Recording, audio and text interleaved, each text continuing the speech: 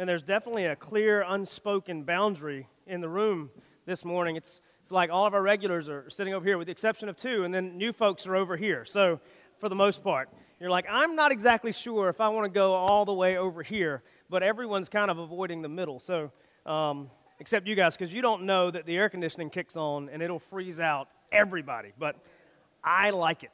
It makes me happy. If I haven't gotten to meet you, my name is Matthew, one of the pastors here. And if you are at home, if I haven't got to meet you, I'm Matthew. Great to see you guys. Glad everyone is here. Man, it's crazy times. Like it is. It is crazy, crazy times. Like you interview 10 people, you're going to get 10 different responses on everything that's going on. So it's neat to have everybody in a room at the same time, at the same place, and everybody's just happy. So that's good. So glad you're here. We're continuing our series in 1 Peter. We've got a few more weeks here, and just excited about this particular passage today because I love it when, I love to do hard work with Scripture. Like I love having to really dig and find things that are going on there. Today's not one of those. Today is one of these passages and it just says it. And it's there, and we just take it, and it's good. It's not rebuke. It's none of those things. It's like good, clear instruction. And man, I need this in my life very often. I'm one of these guys that I'm to the place to where I love following Jesus, but what I crave more than anything is just to be told what to do. Like I just, I don't want to have to think so much. I'm at that point where I trust God enough to where if He says do it, I just want to hear that. Now, whether I choose to do it or not, that's up to me, and I'm a sinful man, and there's grace there. But I hope that I choose to do it most days. So if you have your Bibles, go ahead and turn to 1 Peter chapter 3. Last week we kind of talked about this passage that seemed like an island in the middle of 1 Peter about marriage. But the whole idea, and I need to set up the context of this particular passage because if we just read it by itself, a lot like last week, it may say something entirely different. But the context, again, is this letter to scattered believers in modern-day Turkey, and most of them they probably hadn't been a part of the church for a long time. They probably had not had a lot of instruction, and so Peter, as a spiritual father to them, is writing them, telling them who they are, be encouraged by who they are, be prepared for what's coming, and here are some ways in which we think. And he started off kind of a couple Sundays ago for us about just talking about this idea of being set apart. Like we are set apart for a purpose. We're set apart from the rest of the world. We're called to be different. We're called to be different in how we respond to government. We're called to be good citizens as long as it does not conflict with the way in which we follow Jesus. We're called to be good. Like in one instance, he says, if you are slaves and you have masters, whether they're good masters, whether they're bad masters, you be set apart in the way in which you respond. And then last week we talked about the idea that the way we do marriage should be different as a result of following Jesus. And we're called to be set apart in that. And today, he's continuing this idea in verse 8. We're going to look at verses 8 through 12 in chapter 3. And still, in this particular place, he's gone from very specific in the ways that we live in regards to government, in the ways that we live in regards to masters, in the ways that we live in regards to marriage. And today's like this general idea. He's going to say, hey, this is how you live in regards to everyone else, like all the world around you, all people. It's very easy to read this passage and think that it's just talking about the way that we respond to the one another's. The one another's would be those others who have called on Jesus to make them right with God. The Holy Spirit comes and lives inside of them. That's true too, but more importantly, it's also talking about everyone else, the entire world, all people. There are some critical words that we're going to look at here, very, very important for us to understand, especially given our circumstance now. Like, we didn't plan for this to land in the midst of COVID and in the midst of massive racial tension and the call for reconciliation. We didn't plan for it, but this is huge today, like super timely, really, just meaty stuff. So I'm going to pray, and we're going to jump right in. We're going to read all of these verses, but we're really just going to focus on the first one for a while. So let's pray together. God, we love you. We thank you for your word. We thank you for loving us so much that you sent Jesus. And God, through him, we can know you, we can be made right with you, and God, we can have a relationship with you by grace through faith. Thank you for that. Thank you for the assurance of salvation. Thank you for the assurance of relationship. And thank you, God, that you did not choose to redeem a people and then leave us alone. You choose to redeem us, set us apart for a purpose, for your purpose and your pleasure. God, today I pray as we look at your word, we do it well. We do not add anything or take anything away. And God, today I pray that you speak. I pray you convict us into a place of action and response. And it's in your Son's precious name we pray. Amen. So we're going to read chapter 3, verses 8 through 12 together. It'll be up on the screen if you can see it. If you're at home, pull out your Bibles or your phones or whatever you may do. So let's read. It says, "Finally, all of you have unity of mind, sympathy, brotherly love, a tender heart, and a humble mind. Do not repay evil for evil or reviling for reviling, but on the contrary, bless, for to this you were called, that you may obtain a blessing." Verse 10, "Whoever desires to love life and see good days, let him keep his tongue from evil and his lips from speaking deceit. Let him turn away from evil and do good. Let him seek peace and pursue it. For the eyes of the Lord are on the righteous, and his ears are open to their prayer. But the face of the Lord is against those who do evil." So Peter, writing this passage to a group of people, modern-day Turkey, it's really interesting. You can go and read another book, Romans, and go to chapter 12. Paul, writing to another group of people, especially the latter half of chapter 12, is a great complement to this particular passage. Says a lot of the same things, just in different language. We'll cite that a little bit as we go along. But basically, just reminding, this is talking to all y'all. Like he says, first or finally, all of you. That's just Southern, all y'all. He's saying all of you have called in the name of Jesus. This is for you. This is for you.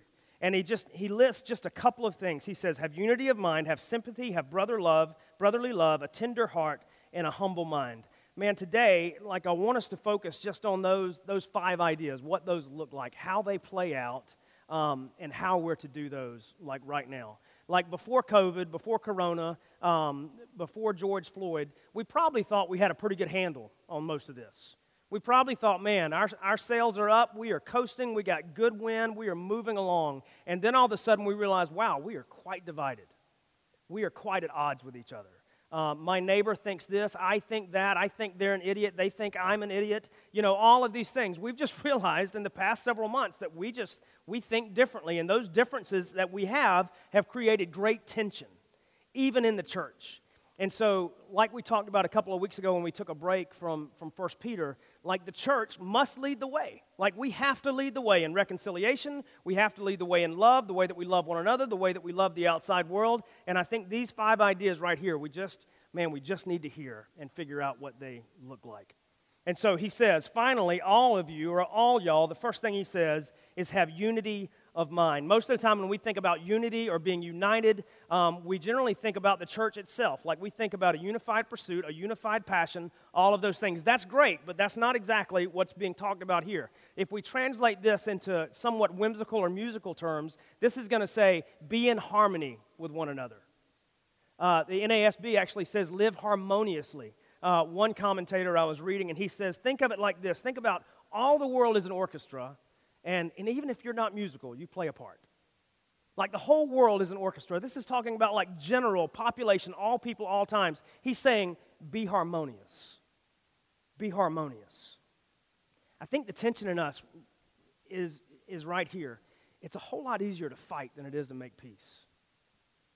It is. It's just a whole lot easier to argue than it is to make peace. Because what happens when we argue is we get to defend ourselves, our position, mine, yours, my stuff. But when we seek to make peace, when we seek to be harmonious, man, it takes effort. It takes work. It means that we have to listen. It means that we have to try to understand. It means that we may have to admit that we're wrong. It means that all of these things that may mean that we abandon my perceptions, my preferences, my peace, all of those things in preference to someone else. But he's saying here, look, all of you who have been called by Jesus to be united with God, who are being indwelled by the very Spirit of God, with all the people that you come in contact with, seek to live in harmony. Seek to live in harmony.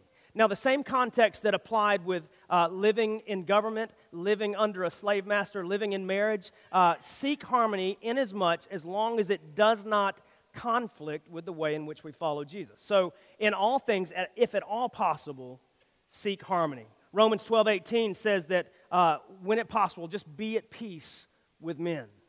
Be at peace with all men, not just men in the church, not just women in the church, but all people, all places, all times. Inasmuch as possible, be at peace.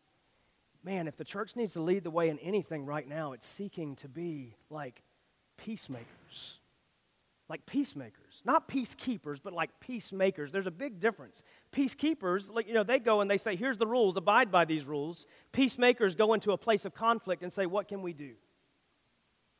What can we do? How can we help? How can we intervene? Like in the case of reconciliation right now, whether you're on board with the Black Lives Matter movement or the Black Lives Matter ideology, either way, the church needs to be at the forefront of this idea, saying, you know what? There is no peace here. We want to make peace. What can we do?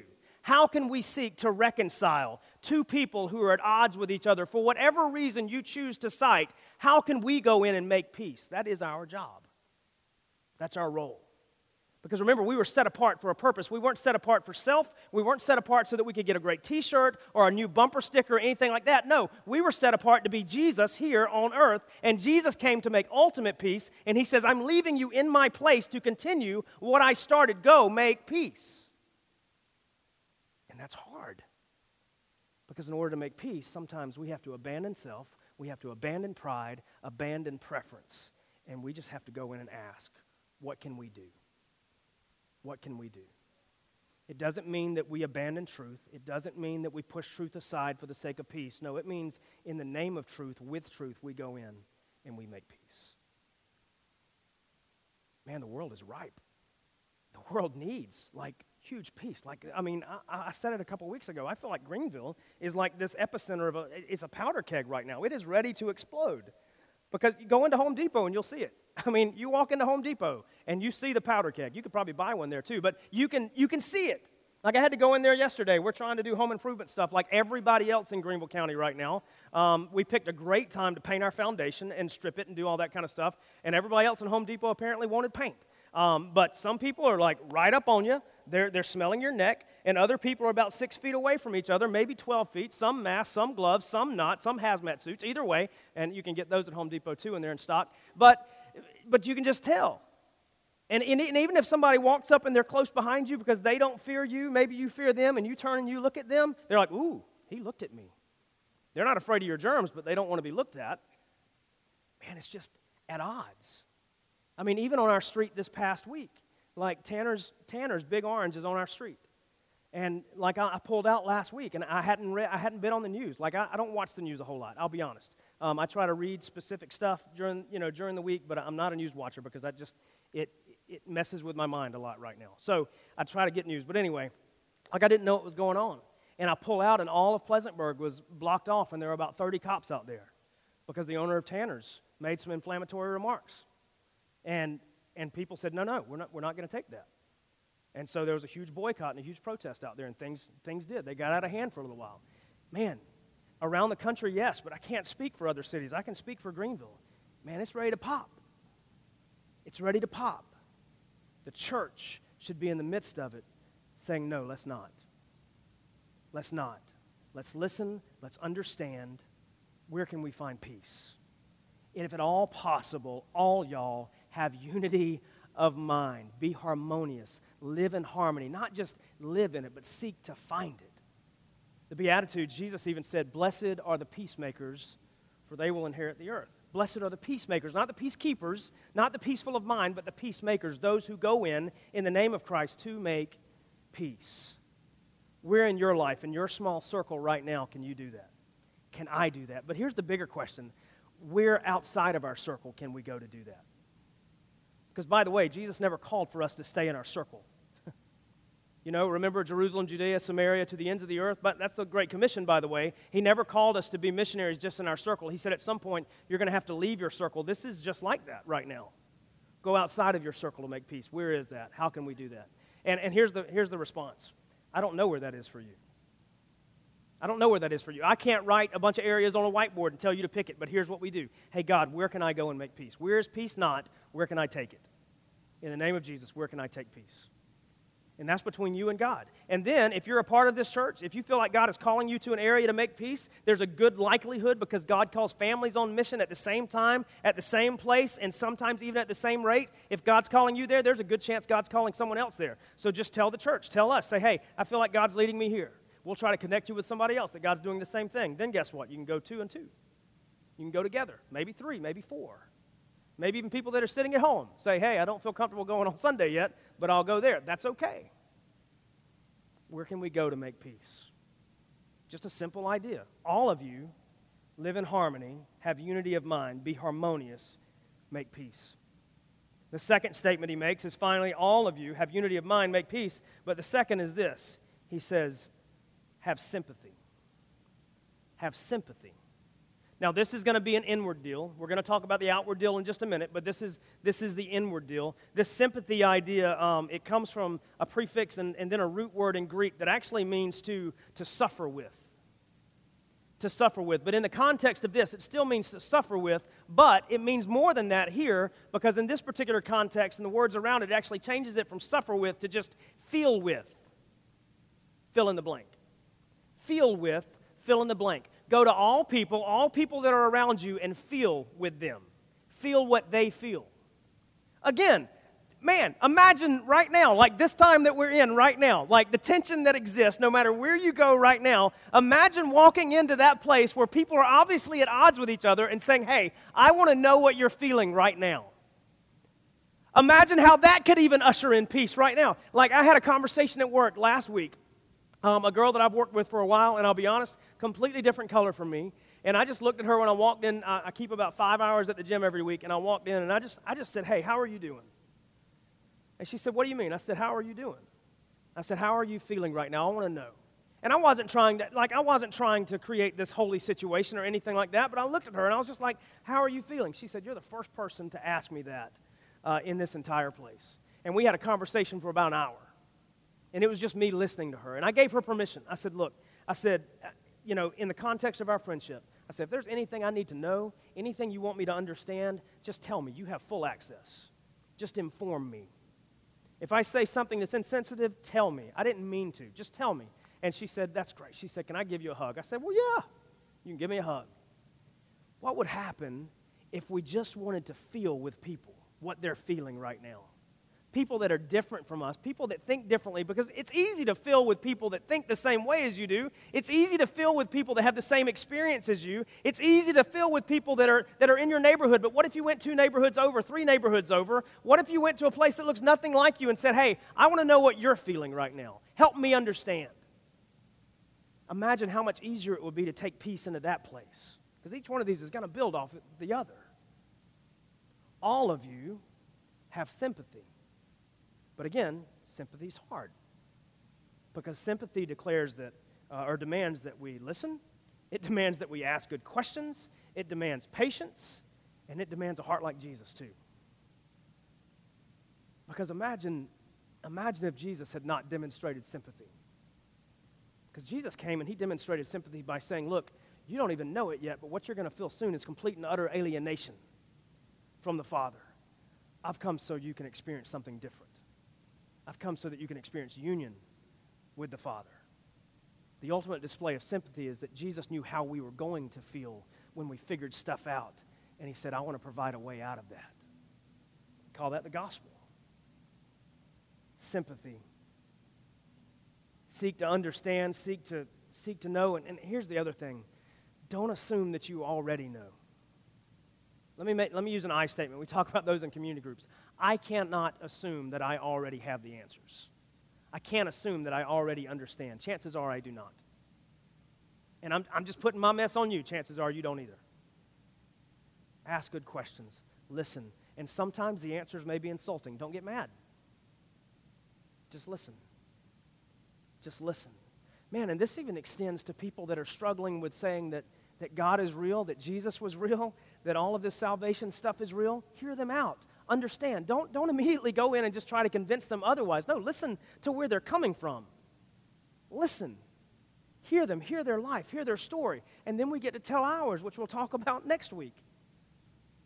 Listen. Don't assume you're right, though. The third phrase that he uses, he says, after finally all of you have unity of mind, be harmonious, have sympathy, seek to understand how people feel. The third is have brotherly love. Philadelphia is the word here, just literally loving like a brother. Literally just loving like a brother. During one of my soap times or quiet times, whatever we want to call it this week, I was just reading through the Sermon on the Mount, and Jesus throws out the golden rule, which we've all read since we were kids. in Scripture it appears a little bit different, but it's the same idea, like do unto others as you would have them do unto you. And then we add to that, like the greatest commandment, Jesus said to people when he was being questioned, love the Lord your God as Shema Yisrael, love the Lord your God with all your heart, your mind, your soul. Second, or like it, love your neighbor as yourself. Brotherly love. Like what would happen, number one, like if we wanted to go in, have harmony, unity, peace with people, and if we wanted to have sympathy with them, what if we began to love them like ourselves? What if we wanted the exact same for them as we want for ourselves every day? Can you see how the gospel is attached to every one of these? Like the mission that God has given us, how it goes out through each and every one of these? I'm just going to go ahead and give away the punchline. This is how we take salvation to the rest of the world. Not that we say, but we are the emissaries of the gospel, the emissaries of reconciliation. He says, go and have brotherly love. Want for your neighbor what you want for yourself. Love them like you love yourself. Man, we want peace for our neighbor because we want peace for ourselves. We want salvation for our neighbor because we want salvation for ourselves. We want goodness for our neighbor because we want goodness for ourselves. Imagine if we just really, truly loved our neighbor, neighbor by proximity, neighbor by relation, just if we love them like we love ourselves. And sometimes that means that we would want to be told if we're wrong or if we're right or if we need something. We have to love our neighbor that much too. In the midst of trying to make peace, in the midst of trying to understand where they are, sometimes we have to speak. Sometimes we have to share truth. Man, on the topic of reconciliation, I talked to one of my buddies who's an African-American pastor in Malden, and he said right now the thing that white evangelical Christians can do the most right now is that when falsehood is spoken about racial inequality, we just say, no, that's not true. No, that's not true. We need to say, no, this is real. This is happening. This is legit. Man, when in the confines of reconciliation to the one true God, when someone that you have a relationship with, you've been walking, talking, breathing with, sharing your story, hearing their story, when they seek truth, when they ask for truth, or when there's an opportunity to share truth, we just need to share it. We need to use words. Because we want for them the same thing that we want for ourselves. If we love them enough, we will speak. Does it mean that we will condemn them and say, hey, you're going to hell if you don't do that? No, but it means this. By the way, God loves you. He wants you. He desires to have a life with you. We speak if we love them like we love ourselves. And it means in the context of the church, like it does. Like it means all people, including the one another's, not just your neighbors. When there is sin in a brother or sister's life, the way that we love them like we love ourselves, we would want to be told if we were grieving the very heart of God by our disobedience, it means we speak in that scenario. We speak. We say, hey, I love you enough to tell you what I see right now can't happen. Doesn't need to happen. What can I do? Then we get to go in and make peace, help them make peace. Then we get to understand how they feel. It's all cyclical. It comes back around. Brotherly love. Love your neighbor as yourself. So he says, finally, all of you, unity of mind, sympathy, brotherly love, and then here's this other one. Be tender-hearted, kind-hearted. In the Greek right here, they would have understood that this would have meant, hold on, it would have meant a movement in your bowels. Okay? That sounds crazy, but it would. It would mean that when you approach people, when you deal with people, you are stirred in your gut. Like their scenario, their circumstance, their situation, it kicks you in the gut. You feel something. Before, like this idea of sympathy was a heart issue, how we feel, we have to seek to understand. But this idea of kind-hearted, compassion, means now that we've felt it, we do something about it. Because there's an emotion that's stirring in me so deep that I cannot sit still anymore, just like if there's a movement in your bowels, you have to move. The same idea here, except different, you've got to do something. Like if you hear their circumstance and it hurts you because you've sought to understand them, now you actually begin to actively intervene. Actively intervene. Man, we've had some families in this church over the past 2 months actively intervene in the lives of other people, and it's been fun to watch. It's been fun to watch. Families taking care of other families because they know their circumstance and their situation. It's been fun to watch. And it hasn't been solicited. It's just been, hey, is there a need? Can I take care of that? Well, yeah, okay. Love it. Tender-hearted, kind-hearted, compassion, actively intervening based on the sympathy that we felt for someone else. like when Jesus fed the 5,000, we see this account in a couple Gospels, but when Jesus goes ashore, after he intended to go and rest with the disciples, because he had just sent them out 2 by 2, and they came back, they were tired, but they were excited. I often think that Peter was probably like a Jack Russell Terrier, because we have one of those, and he's just bouncing. He's like, Jesus, you should have seen this. This is so awesome. Jesus. And Jesus is like, let's go away and rest. Simon, Peter. He wasn't British. It was Aramaic and Peter. So either way, Cephas, let's go away and rest. And they got interrupted. And all of these people were on the shore, like 5,000 men plus women and children. And it says that he didn't go ashore and get perturbed. It says that he went ashore and he had compassion on them. And so what did he do? Oh, he began to heal. He began to teach. And then he fed. Like, this is what we're called to do. That's kind-hearted. We see need. We understand need. We meet need. Be it spiritual, be it physical. It's all the same thing to a degree. Because it's all the same mission. It's all leading to the same place, ultimately, which should be truth, that Jesus and Jesus alone saves, that God loves, and we can be made right with him. But here's the kick. Even if it doesn't get to that opportunity for us to say that, we still do it.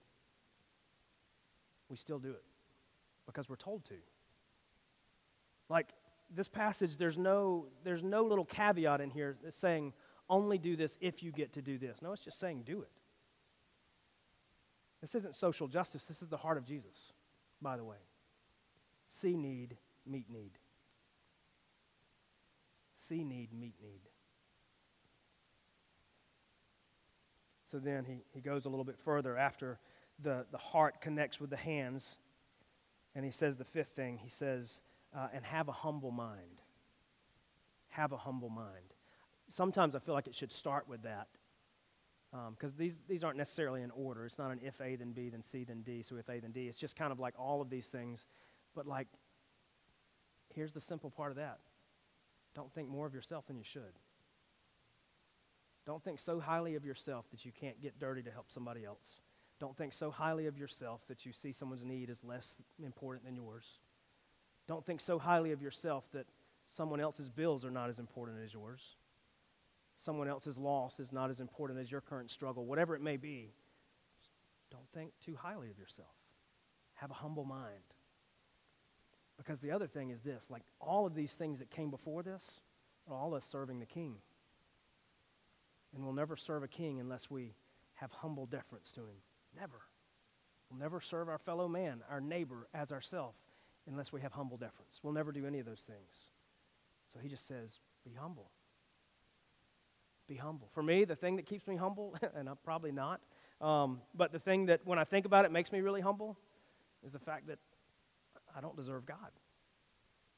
I don't deserve grace. Can't earn it, shouldn't have it. But Jesus declared otherwise. I have to live in that every single day. That I can't earn this grace. I cannot clear the ledger on my own enough for it to equal good enough. But Jesus said, you don't have to. I'll do that. I'll do that. And then the whole rest of this passage about not repaying evil for evil or reviling for reviling, but on the contrary, bless. For to this you were called. And then he quotes Psalm 34. Whoever desires to love life and see good days, let him keep his tongue from evil and his lips from speaking deceit. Let him turn away from evil and do good. Let him seek peace and pursue it. For the eyes of the Lord are on the righteous, and his ears are open to their prayer, but the face of the Lord is against those who do evil. What we need to understand about the rest of these, like if we do these things, these 5 things, here's an understanding, and it's not a reason, it's not a motivation. God will take care of us. It says that for this you were called that you may obtain a blessing. You will be blessed. Does it mean you're going to be rich? Probably not. Does it mean that you're not going to have suffering? Definitely not, because we're going to read the very next section next week, and we're going to see that we're going to have suffering. But it does mean that God will take care of you. It may look completely different than what you think. But again, God's good, our good, could be completely different. But here's the other thing. The other thing, that if we do these 5 things, simple, people will see Jesus. People will see Jesus. If we go in with the intent to make peace, people can see Jesus through us. If we go in with sympathy, seeking to understand so that we can usher in peace, people can see Jesus. If we seek to love people as we love ourselves, people can see Jesus. If we go in kind-hearted with the active role of seeking, making peace, fixing what is broken, trying to fix what we can, people will see Jesus. If we're living humbly with deference to one another and to God, people can see Jesus. I love the short list when God just speaks through his word and he just says, do this. Church, do this. It's interesting, this week I was also reading in Matthew chapter 8 when Jesus went into Peter's house and he saw Peter's mother-in-law sick.